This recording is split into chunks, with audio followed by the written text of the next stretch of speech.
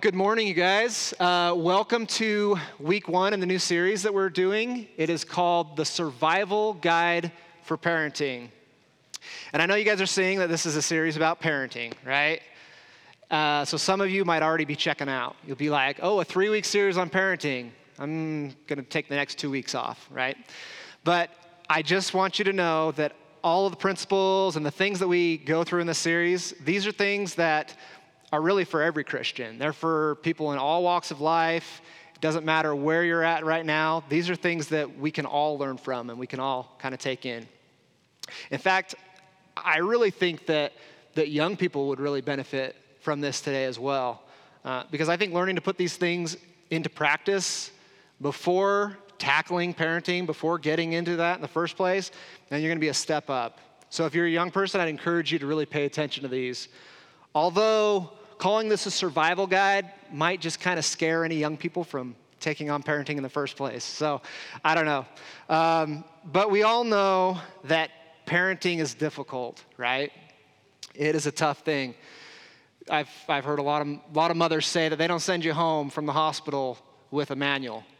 In fact, my sister just said a few weeks ago when she was over, she and my wife Charisse were talking about parenting, about having babies, and I remember my sister specifically saying, after that first week, I was just amazed that I kept this baby alive that whole time. And I think that's really the thought with a lot of this, right? We go into this not really knowing what we're doing, and just pray that we'll all survive, kids as well as parents, right? So we're going to be in this series for 3 weeks, okay? And here's where we're going to be going with it. Today, we're going to talk about the first principle being putting God first. And then next week, our second principle is to discipline with love. Because the Bible actually says that disciplining with love really is an important thing. That if you love your kids, you're going to lovingly discipline them. And then our third principle is going to be affirm your kids. Because this is an important thing for all children, no matter how difficult they are. They all need to be affirmed. So this is where we're going to be going in this series, okay? But just to be clear, these are awesome principles. They're important principles, but these are not fail-safe principles. Following these things, it's not going to guarantee that your kids are going to love God, that they're going to follow Jesus. Your children are going to make their own decision, regardless of the way that you parent. But I can tell you, practicing these principles is definitely going to give them the best chance. It's going to give them the best chance at wanting to live a God-honoring life. So this first principle, put God first, you might wonder, are these in order of importance? Well, I can't tell you about 2 and 3. I can't tell you about discipline with love and affirming your kids, what order those are in. But today, putting God first, I know for a fact this is the most important principle in parenting. Now let's look at our first point here. Parenting is like everything else in life. If you put God first, the rest of it falls into place. Now, I kind of want to be a little transparent here with you all before I start preaching on this. For me, this isn't something that I really did when I first became a parent. And if you were at a different campus today, you'd hear another pastor giving another sermon, and they would be sharing their experience. And some of them can speak to this because they've seen how successful this is in their own parenting. Some of them have practiced this. They put God first. Their kids saw that, and they learned from their example. They saw how their parents put God first and how it changed them, how they were obedient to God. And it led their kids to doing the same thing, to being obedient and wanting to follow God. So they can share this from a perspective of success in this area. But me, in my experience, I didn't do this. In fact, some of you may have heard my story, some of you may not, but I was not a believer when Charisse and I first met, and I became a stepdad to 2 kids who, they're amazing. They're adults now, and they're amazing in a lot of ways, and I love them very much. But neither of them are following Jesus right now. And that's pretty hard for Sharice and I. And whether they recognize it or not, my influence, I know, played a part in that. I was really oppositional to Jesus. I said a lot of hateful things about God, and that I know that played a part. And I think if they'd had two parents in the home who had been both God-honoring parents, they would have had a better chance. So while I can't tell you how successful this has been in my life, I can tell you that not doing this will be a detriment to your kids, because it's been a detriment in our kids' lives, I believe. But I can also tell you that I've seen parents who have done this, okay? And they've had a lot more success than those who don't. Now, before I started this message, you guys heard that reading from the book of Deuteronomy. I want to talk about Deuteronomy a little bit first, so we kind of understand the context of what we're going to be digging into today. Deuteronomy was basically like Moses' last sermon to the people of Israel. Okay? Before they were going to go enter the promised land, they'd been wandering in the desert for 40 years. Something, maybe you guys know, maybe you don't, the land of Canaan probably should have only taken them a few weeks to get to. So the real question is, why did it take them 40 years before they were able to enter the promised land? Well, if you know the story of the Exodus, God rescued the nation of Israel from slavery in Egypt, right? And they got to witness some pretty amazing miracles. They got to see God part the Red Sea, right? They got to see God appear as like a pillar of fire. Just amazing, amazing miracles. But despite all that, these people still, they had doubts, and they ended up rebelling against God. And God knew that in order for them to go into the promised land and take it and prosper there, that they were going to need to be a people that put God first. They needed to be a people that were going to be submitted to God. They weren't going to succeed if they didn't. So the first generation chose to rebel against God, and so they ended up having to wander in the desert for 40 years. So now, 40 years later, they're getting ready to enter the promised land. And Moses is giving them this last sermon. And what he wants them to understand is that they need to put God first. They need to practice these principles. It's not going to work if they don't. So one of the things that Moses reminded them of was the 10 Commandments that they'd been given, right? And now, if we look at this, we can see these first 4 commandments, they're all about putting God first, okay? Now let's look at those a little more closely. You look at the first commandment, okay? Know God before me. Now, why is this an important commandment? I like to think of it in context of any kind of relationship, but mostly if you think of it in context of maybe a marriage relationship. If you don't put your spouse first, if somebody else is going to be put above your spouse, that's going to be a bad day, right? That's going to be issues in your marriage.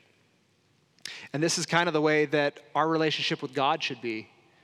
He doesn't want anything to come before him. He doesn't want anything in place of that.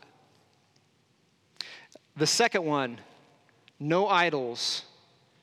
This is similar, along the same lines. He doesn't want anything taken away from him. He also doesn't want anything that is not real for you to be worshiping something that isn't going to give you anything.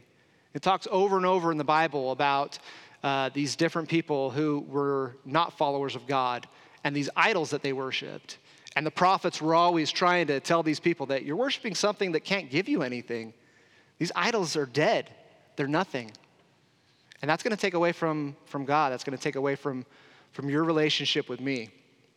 So that's why that second one is there. The third one talks about don't misuse God's name, right? Don't take his name in vain. I think this one is something that we really don't think about a whole lot today. And I think that's kind of sad. How many people do you know that you would use their name as a curse word? Right? If you used your spouse's name as a curse word, how would that go over? How would it go over if you used your mom's name as a curse word? Probably get slapped right upside the face, right? This is something that I think is really sad because we really minimize God. We really don't think his name is that holy that we would consider this as something that really would be disrespecting God, and it is. His name is holy. He is holy, and we really need to respect that. And that's what Moses wanted them to understand, okay? So he's reminding them of these. Now the fourth one, observe the Sabbath. Now, when we read this, what do we think about? A lot of times we think about the Sabbath being the Saturday, right, that they contributed to worship, the nation of Israel did. But we're still meant to honor the Sabbath today. But how do we do that? What's the purpose of the Sabbath? The Sabbath was meant to take time away from all of our day-to-day activities, right? All the things that really just distract us from God, distract us from worshiping him. And it's to take that time and give it over to God. And so this is something we should still be practicing today. It's not necessarily the Old Testament, Saturday Sabbath, but this is something that we need to be taking that time and giving that time over to the Lord. So these are things that Moses really wanted to remind them of. These commandments are crucial to knowing how to put God first. And he tells them in Deuteronomy chapter 5, verse 33, stay on the path that the Lord your God has commanded you to follow. Then you will live long and prosperous lives in the land you are about to enter and occupy. See, what he's saying to them is if they didn't stay on this path, if they didn't follow what God's told them to do, they're not going to prosper. They'll be like the previous generation. They're going to be lost. They're going to be completely lost without him. And they're not going to be able to take the promised land. They're not going to be able to prosper there. See, God needs people who are submitted to him. And it works the same in everything we do. In fact, Jesus even reiterates this. In Matthew chapter 6, verse 33, he says, seek the kingdom of God above all else and live righteously, and he'll give you everything you need. This idea right here about putting God first, about seeking the kingdom of God above everything else, this is something we see all throughout the Bible. And it's something that is obviously extremely important if it's reiterated this many times. And this is something that we should be looking at in everything that we're tackling, whether that's our job, whether that's, fellowshipping with people, maybe meeting with our neighbors, getting together with friends. But I think in parenting, this is really, especially in it's really important, okay? And this brings us to our second point. The command to obey applies to every generation. Parents obey God, and kids obey their parents. See, Moses goes on to say in Deuteronomy 6, 1-3, these are the commands, decrees, and regulations that the Lord your God commanded me to teach you. You must obey them in the land you are about to enter and occupy. And you and your children and grandchildren must fear the Lord your God as long as you live. If you obey all his decrees and commands, you will enjoy a long life. Listen closely, Israel, and be careful to obey. So he's telling us right here how we put God first. And it comes down to obedience, by obeying him, by listening to what he's told us in his word. Why do we struggle with that so much, though? That word obey. We as parents, we want our kids to obey, right? Like, that's a good word. But when we apply that to ourselves, I know for me, that word makes me cringe. Obey. Ugh. I think a lot of it just comes down to, for me, I know it comes down to pride.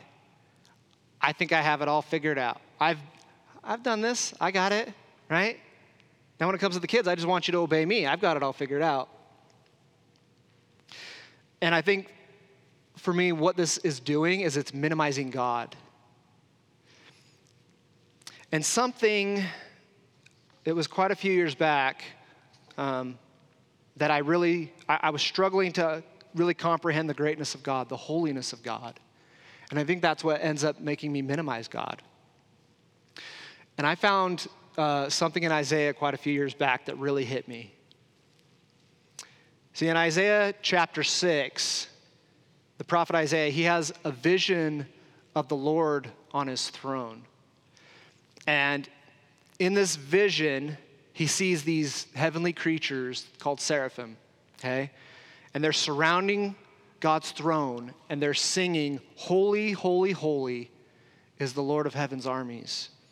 The whole earth is filled with his glory." And in the vision, Isaiah says that when he sees this, when he witnesses it, he is so overcome. And he's so overcome with his own wickedness and his own unworthiness to be in the presence of a holy God.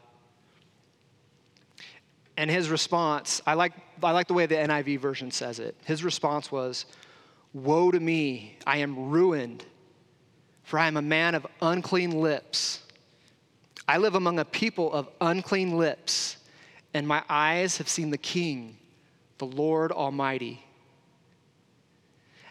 And when I read this, that resonated with me. I think that's probably how I would respond if I were in the presence of a holy God. You know, if I was really that aware of how great, how powerful he is, and knowing my own sin nature, knowing how broken and sinful I am. I mean, that would be that fear of the Lord that we talk about, right? That a lot of times we don't talk about as much as we used to. But I think that's what that fear of the Lord is. It's a recognition of how great he is and how great I am not.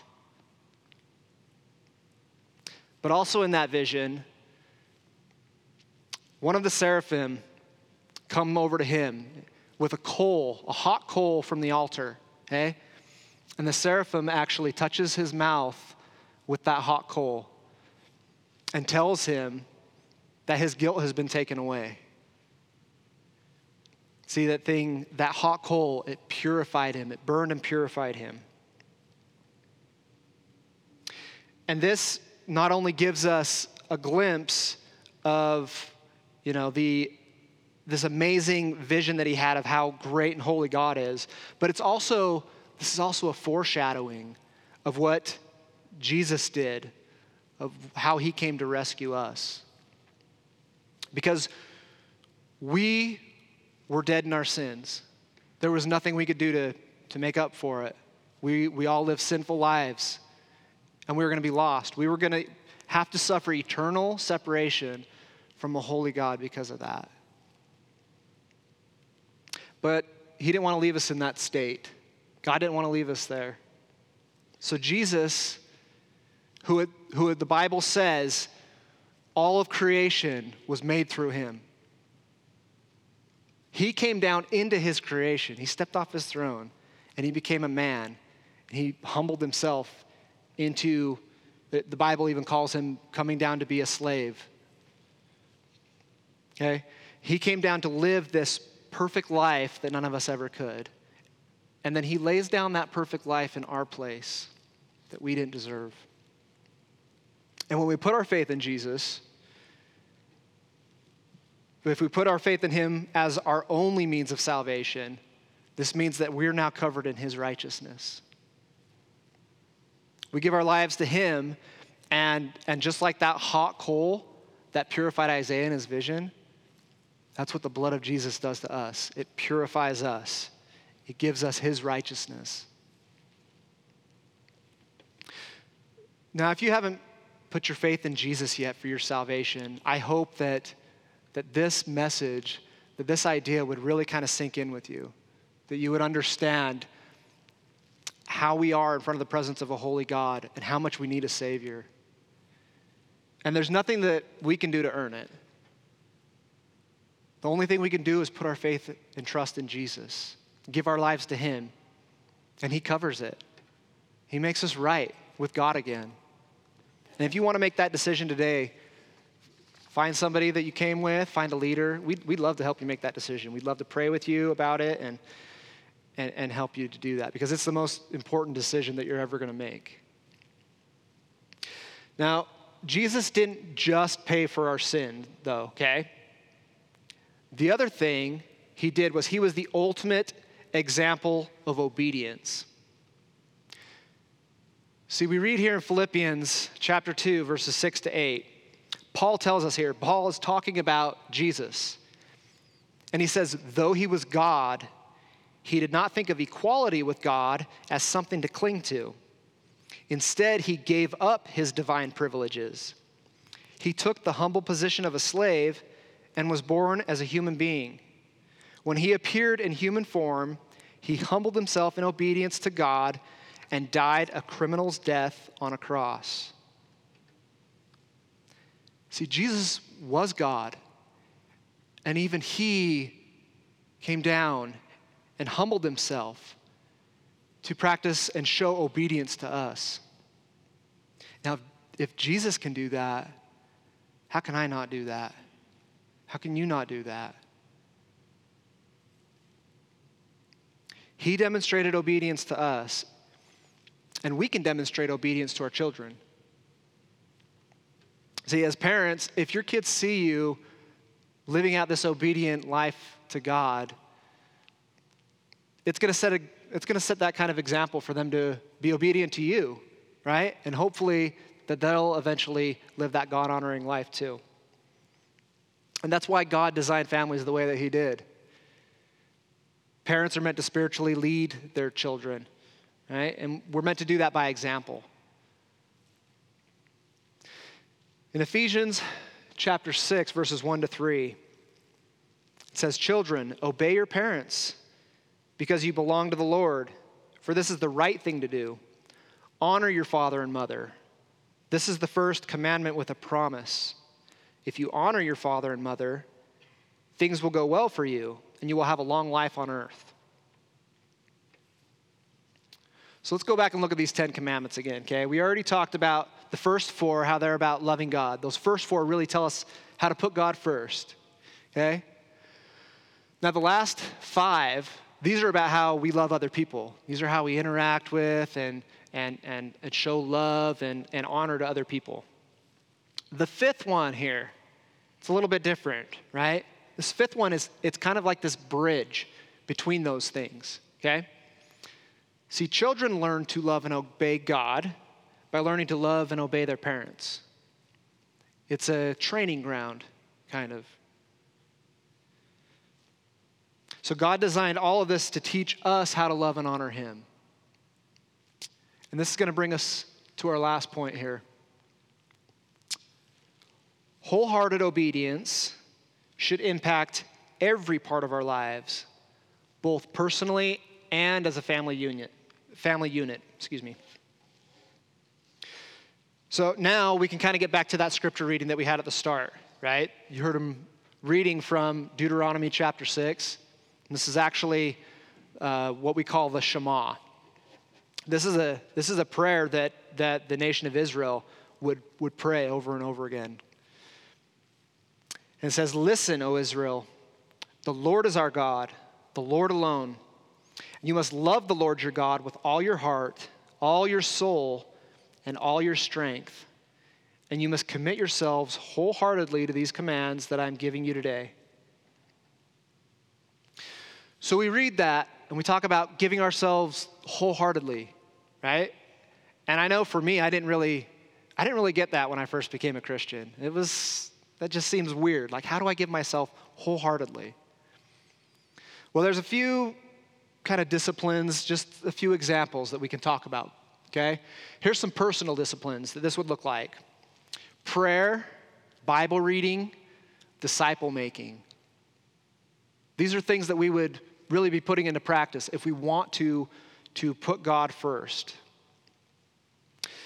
There's a few other disciplines, though, because this should impact how we interact in our families, the things that we do in our families, too. And those things would involve things like going to church, all together as a family, serving together in family time. See, Moses tells us how much we need to dedicate our time and effort to the things that honor God. He goes on in that same passage there. He says, and you must commit yourselves wholeheartedly to these commands that I'm giving you today. Repeat them again and again to your children. Talk about them when you're at home, when you're on the road, when you're going to bed, and when you're getting up. See, being a Christian, if you've given your life to Jesus, this should impact every part of your life. It shouldn't just be a weekly thing, right? We come to church service on Sunday, check that box, and on to the next, right? Live out the week as we normally would. No, this should impact everything that I do, the way I interact with people, the way I work. In fact, if you go on to read further past this, on into verses 8 and 9, Moses actually talks about, he says that you should tie these commands on your hands, wear them on your foreheads, write them on your doorposts. And, if some of you know some of the Jewish religious practices, they actually do this, right? They're called phylacteries, where they tie the boxes with the scriptures in them on their foreheads, and they do all this stuff. And that's fine, but the point is it was meant to be symbolic. This was meant to be symbolic of that this is going to be something that's constantly on my mind. God is going to be something that I'm constantly thinking about. It's going to be something that I'm constantly pursuing. And for me in my own life, this is something that I have witnessed bring about change in my own life. As I came to faith and I recognized that I needed a Savior, it still didn't bring about the change that I expected, and it's because I still wasn't putting God first in my life. I would show up on Sunday, right, and listen to a good message, and then I was going about my week just doing the same things that I did, living the same distracted life that I did, living for myself. And it took a long time of practicing some of these spiritual disciplines, of figuring out ways that I could put God first in my life. I stopped spending all my time on sports apps and doing all these things that were taking up time out of my day, and I started replacing those things with Bible reading on my phone. I've got an app on my phone that I like to read. I started listening to sermons and things like that at work. And it wasn't easy at first. It was kind of a chore. But I noticed over time that I started to change. I started to really desire that stuff. I started to want to know more and more about God and about the ways that I could serve Him more, that I could live for Him, because I stopped caring so much about me. And that's not out of my effort. That's out of God. God's the one who changed my heart, that I was able to focus more on Him. So some of these things can sound a little silly or extreme to some people, and I think to most of the world, this would sound extreme. It would sound silly to them that we put God first in every single thing that we do. That everything we're doing is all about honoring God. But we're also commanded not to conform to this world, right? We're meant to be set apart from this world, which is what the word holy means. It means to be set apart. And God calls us to be holy. So I'd encourage you guys to really, really think about that today, okay? About this principle of putting God first. And we are especially talking about this in parenting. But even if you're not a parent, putting God first in every part of your life is going to change you. It will. Because we don't live for ourselves anymore when we're a Christian. We now live for God, right? And we have a new nature in us when we put our faith in Jesus. And that faith, that new life gives us this permanent connection with Jesus. And I think really we should think about that today. We're going to be taking communion in a little bit. Really reflect on that today, that connection that we have with him. Before we do communion, though, let's go ahead and pray. God, we have really dug into your word here, into some principles that are so important for us to practice. Some principles that will help us with parenting, will help us with so many other relationships that we have, that are going to help us with every part of our life, really. And so, God, as we go about the week, as we get back into our day-to-day activities, I just pray that we would remember to put you first. That we would remember that we live a life that glorifies you. You created us for your glory. And God, we don't really comprehend your holiness, but we know you do give us glimpses of it from time to time. Things in your word really give us some good ideas of how holy you are.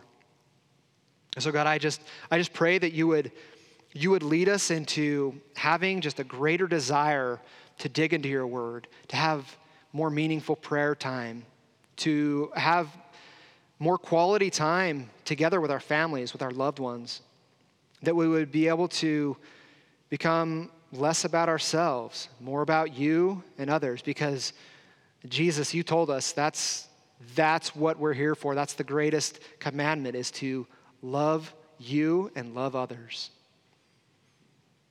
And God, we are just so grateful to know these things. We're so grateful for Jesus. We're so grateful for the undeserved gift of grace that we're given. And as we take communion today, I just pray that we would really focus on that gift, that amazing gift of grace. That Jesus, you laid down your life in our place because you love us. And we just pray all these things in your name. Amen.